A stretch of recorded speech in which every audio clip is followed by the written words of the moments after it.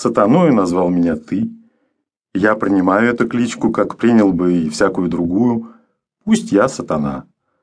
Но мое истинное имя звучит совсем иначе, совсем иначе.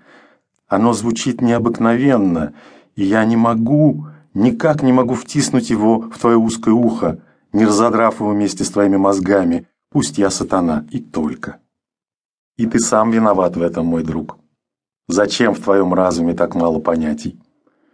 Твой разум, как нищенская сума, в которой только куски черствого хлеба, а здесь нужно больше, чем хлеб. Ты имеешь только два понятия о существовании: жизнь и смерть. Как же я объясню тебе третье? Все существование твое является чепухой только из-за того, что ты не имеешь этого третьего, и где же я возьму его? Ныне я человек, как и ты. В моей голове твои мозги, в моем рту мешкотно толкутся, колются углами твои кубические слова, и я не могу рассказать тебе о необыкновенном. Если я скажу, что чертей нет, я обману тебя. Но если я скажу, что они есть, я также обману тебя. Видишь, как это трудно, какая это бессмыслица, мой друг. Но даже о моем вычеловечении, с которого 10 дней назад началась моя земная жизнь, я могу рассказать тебе очень мало понятного.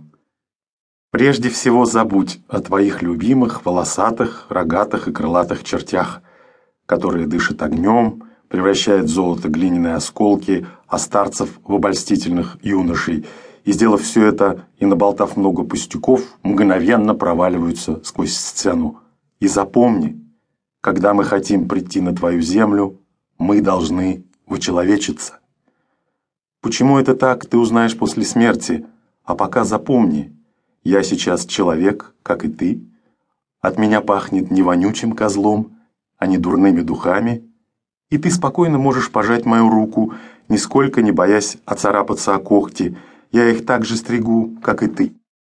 Но как это случилось? Очень просто.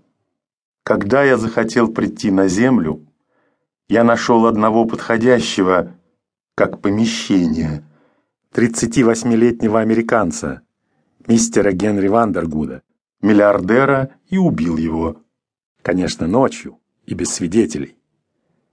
Но притянуть меня к суду, несмотря на мое сознание, ты все-таки не можешь, так как американец жив.